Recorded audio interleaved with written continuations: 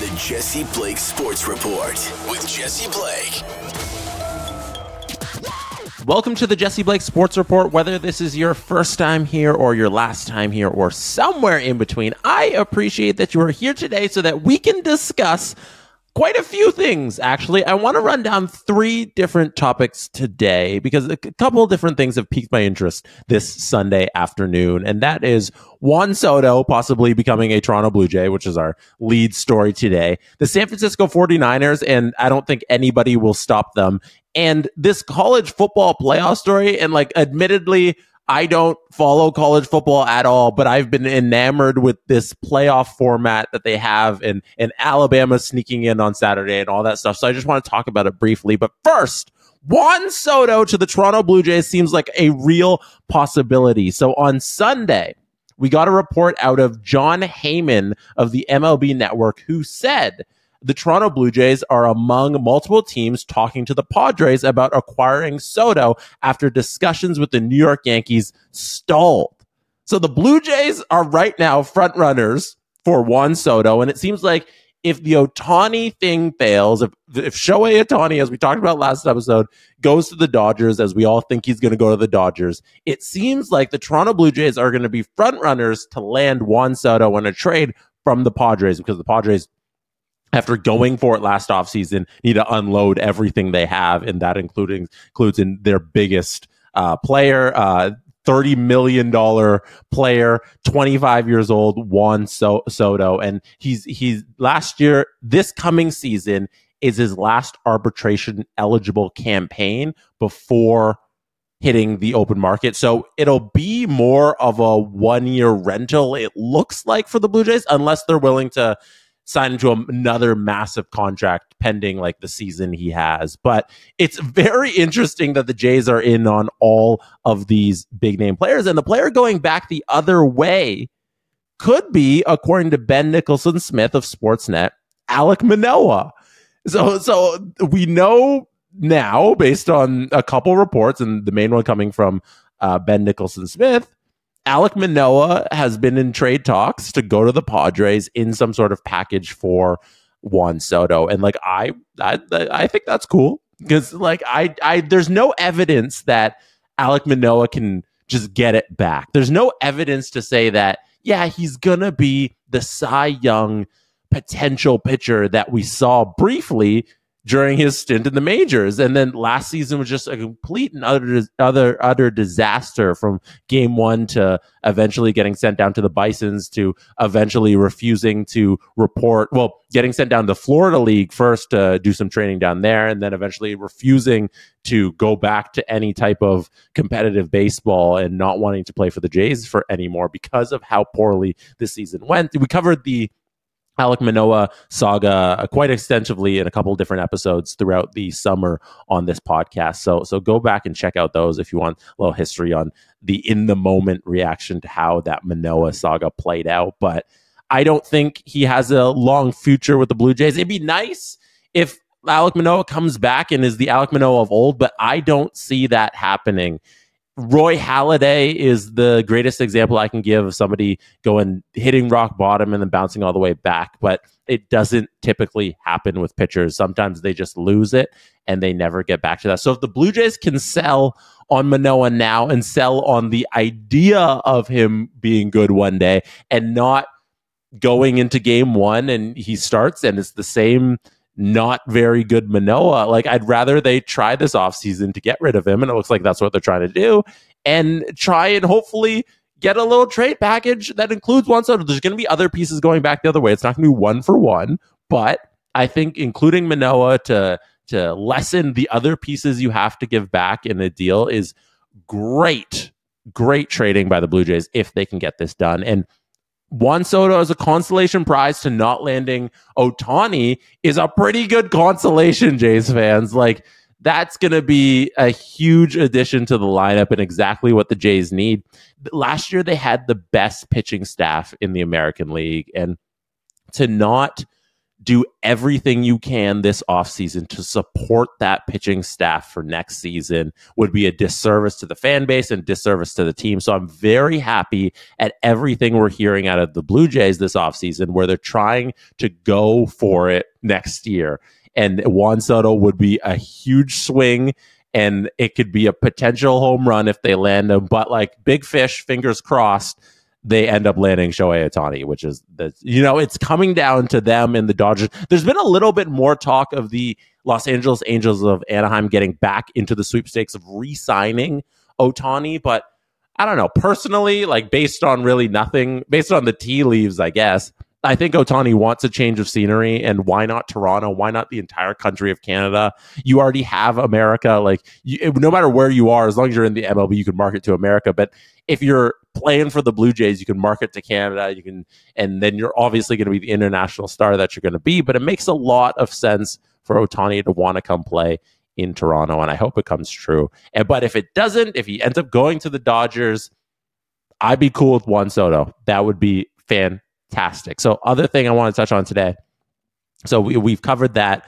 That's the latest. We're supposed to hear something this week from Ohtani. That's the latest of the latest, is that maybe this week at the GM meetings. The GM meetings are happening in Nashville right now for all of the MLB general managers. So we could hear something this week, a decision from Ohtani. And once that decision is made, then the dominoes start falling. Then we can see a Juan Soto trade come to life. And that would be really cool if that all happened this week. I'll come to you with an emergency pod if the Blue Jays end up doing one of these two things, Soto or Ohtani, for sure this week. So yeah, look out for that. We could get it by the end of this week while all the GMs are in Nashville. So other thing, the San Francisco 49ers beat up on the Philadelphia Eagles on Sunday afternoon. They were in the 4:25 game, which the NFL needs to figure out their scheduling with these 1:00 games and the 4:00 games. They load up the 1:00 games. There's like 8 of them, and then the 4:00 games there's 3. And like I get some weeks, some teams are on bye this week, but you need to figure out that schedule. It's ridiculous. Like, you have so many games, just spread them out. Just play some of those 1:00 games at 4:00. It makes no sense. Anyways, the San Francisco 49ers, I don't know who's stopping them in the NFC. Like, I thought the Eagles would have given them more of a pushback this game. Like, this was the rematch of the NFC title game from last year. And right. So Brock Purdy, he goes out that game. He's not there. He's unavailable. They lose. Philly goes to the Super Bowl. And like the word from the fan base, the word from the players out of the 49ers group is that if Brock Purdy was in there, if they had any semblance of a healthy team, if McCaffrey's 100%, they win. That's what the 49ers fans and the teams and all the players, that's what they believed. If we were healthy, we would have beat the Eagles. And watching a healthy 49ers team against an Eagles team that, they're not the Eagles of last year, but they're 10-1. They're the Eagles. 10-1 or 9-1. They have 2 losses now. Let me just double check that in real time. As you can tell, no edits in this one. We're just going straight. 10-2. Yeah, they're 10-1. Now they're 10-2, and the 49ers are right on their tail for that top spot in the NFC. And watching how the receivers and the weapons that the 49ers have, watching Kittle and Debo and McCaffrey and Ayuk out there too, dismantled the secondary of the Eagles, which is supposed to be decent. Like, they're not supposed to be this terrible secondary. Just dismantle them time and time again, and Debo getting space and going on those long runs after the catch, and Brock Purdy being the best game manager in the game right now. He leads the league in completion percentage and yards per attempt. Like, those stats were during the game. It's like, how do you deny Brock Purdy being excellent at what is required of him now? Like, we all need to admit that he's good. Like, he is very good at, not everybody can step into Brock Purdy's role and accomplish what he is doing. I think we need to give him his kudos from here on out. Brock Purdy is the dude. Like, he is good after a shaky, first series? That was the first 2 series they had. After that, solid. exactly what we expect out of him at this point, and that's he's gonna take the weapons that they have, which is every weapon that you could ever want as a football team, and he's going to utilize it in a creative way where everybody's moving, they're getting into open space, and it's the run after the catch, and they dismantle secondaries. I'm going to pull up the standings here right now. I'm trying to go through it in my brain, and it's like, who would I take right now ahead of the 49ers in any type of power ranking, in any type of like who's the best right now, who's going to beat them on the road to the Super Bowl. In the NFC, the challengers really are the Lions, Cowboys, Eagles. Lions are sneaky. The Lions are going to sneak up on somebody in these playoffs and cause an upset. Like, I could easily see that NFC Championship game, depending on how that bracket breaks down. I could easily see it being Lions, 49ers easily. And then who knows, in a one game, it could always go either way. But like, I don't see the Cowboys, the Lions, the Eagles. I'm not taking anybody over the 49ers right now in the NFC. And then if you go to the AFC, like the Chiefs are looking rough against the Packers. Like I'm taping this at the beginning of the game there. Like Jordan Love's going off on the Chiefs defense is supposed to be their new thing this year, is that Mahomes doesn't have any weapons, but the defense is great. And now Jordan Love is dismantling the defense of the Kansas City Chiefs. So how good are the Chiefs actually? The Dolphins, great win against the Commanders today, against Sam Howell there. Just great dominating offensive performance by the Miami Dolphins, but the Miami Dolphins against any good team in the league, they struggle. They struggle against any team that is over 500. So I don't know about that. And then you have the tertiary teams like the Jags, and like, are we still calling the Bills a playoff team? It's so the way things have broken down for them, and Josh Allen's been unfortunate. And then you got like the Ravens who be sneaky good in the playoffs. They're gonna cause a little bit of disruption for there. They're gonna probably win one or two games, who knows? But there's 31 other teams besides the 49ers that are below them. It is the 49ers and then 31 teams is how the NFL is breaking down right now. And like, just the way that Eagles game went, like it cemented it. And just in the game itself, the chippiness between the two teams was a lot of fun. That was good to see. I don't know. I like that in football. I think we need more tension between the players. Sometimes football players can be too buddy. You know, a lot of these guys like went to college together. They be on some of the big school programs. They're friends off the field, and they change teams so much that they know each other, and it's good to see tension on football fields. It's great stuff. That was a I wouldn't say it was a great game from a competitive standpoint for sure, but watching San Francisco do their thing and work their magic is a beautiful thing. Last topic I want to hit on today, because Saturday, I'm not the biggest college football fan. I mentioned this off the top. I'm not the biggest college football fan in the world, but Saturday was the SEC championship game. SEC, for people who don't know, is Division I football. It's the SEC. I'm in my mind. All I have is Drake's Draft Day. Drake's got a song called Draft Day. Johnny Manziel's like in the chorus, in the hook, and at the end of it, there's like a snippet. It's a skit of one of his buddies doing an impression of a coach who went on a rant. And he's like, it's the SEC, it's Division I football. Heck, you pledged into it. It's so funny. So anytime I say SEC, I'm thinking of that. Anyways, side rant over. The SEC championship game was on Saturday. Georgia was playing Alabama. Georgia was the number one team in the country. Alabama was somewhere in the like seven range in terms of the college football rankings. So they have a 4-team playoff is the way this thing works.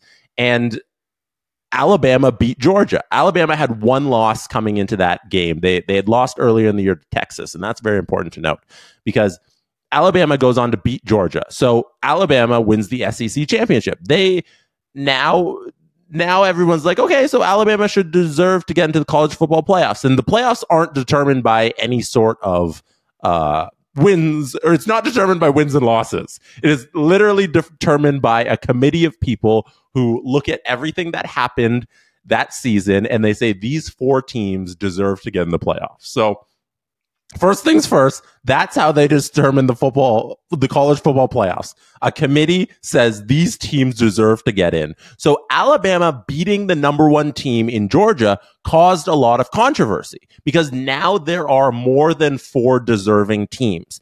Michigan deserves to get in because they went undefeated. Washington deserves to get in because they went undefeated. Alabama now looks like they deserve to get in because they beat undefeated Georgia. So Georgia's now, they can't get in because they lost 1 game and Alabama beat them. But Alabama lost earlier in the year to Texas. So Texas deserves to get in, but they have 1 loss, but they beat Alabama, who beat the undefeated Georgia. So now Texas gets to get in. So we kind of have 3 cemented teams there. Georgia, Washington, Michigan, Texas, and now it's like, okay, who's this 4th team? There's this 4th team called Florida State University. FSU is what everybody likes to call them. FSU went undefeated during the regular season. And usually when you're undefeated and you come from one of the Power 5 conferences, so there are 5 big conferences in college football, which Florida State is in. They're in one of the Power 5 conferences, and they went undefeated, and they didn't get into the playoffs, and instead the committee said that Alabama gets to get in instead. And people are livid about this because Florida, by the way it's supposed to work, Florida should get in. If you go undefeated and you win your conference championship game, you're supposed to be like, oh, that's how it works. But Florida, they lost their starting quarterback. So despite doing everything on the field, never losing a game, winning a big Power 5 conference championship, they didn't make the playoffs because the committee said if they get into the playoffs, they're going to get creamed anyways. So we're not letting them in. And we're instead going to let Alabama in, who beat Georgia on Saturday. And college football is a complete mess with this unfolding on Saturday and Sunday. Sunday is when the selection committee unveiled the playoffs, the 4 teams that get into the playoffs, and they said Alabama gets in over FSU. And this, like, it's a little overly complicated. I don't know if I explained that well. Hopefully I explained that well for you. But I'm fascinated by it because of how ridiculous, like, it's been so long that college football has done this committee polls thing where they've only had a playoff format for a few years now. They used to just decide the 2 teams in the championship game by committee. You know, they select the 2 teams that get to go to the championship. Now they select 4 teams that go to the playoffs. And it blows my mind that for so many years that college football still decides their champion this way. Like, a completely deserving team in FSU doesn't get to go to the playoffs because the selection committee says that they're going to get destroyed in the playoffs, which is like, yeah, probably.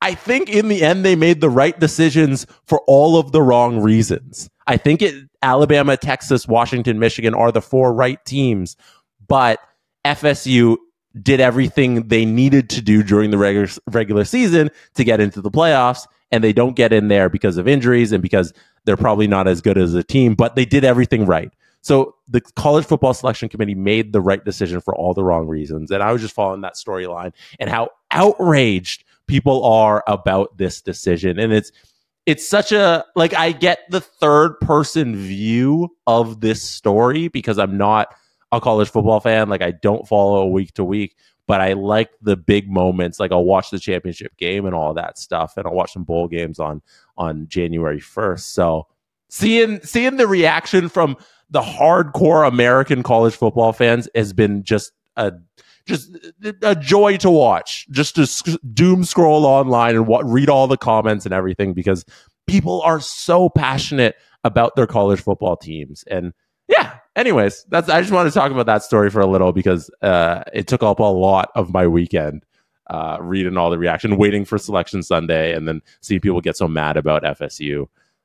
Anyways, that's it. That is it for me today. A little different kind of pod for you today. I just kind of went for, was that like 20 minutes? No edits. You got straight, just talking about stuff. I don't know if you liked it. If you liked it, let me know. If you liked it, hit like. If you really like it, hit subscribe on the channel. We're trying to push to 100K subscribers. Go to youtube.com/SDPN if you're not there already. Hit subscribe, hit the subscribe button, help us hit 100K. If you really like this podcast, if you've been enjoying it all year, I saw some of you on your Spotify Wrapped had the show, which is crazy. That's cool. Thank you so much. I appreciate that. Rate it on your favorite podcast app so we can continue doing this and get some more people in. That is it for me today. I will see you on Thursday. Thank you for being here. You could have been anywhere in the world you chose to be listening or watching this podcast right now, and I appreciate you. Good night from Toronto. And that is how it's done. The Jesse Blake Sports Report with Jesse Blake. Jesse Blake, the guy that likes to hear his name twice in one sentence. Sure, I know him. No, he doesn't have an ego at all.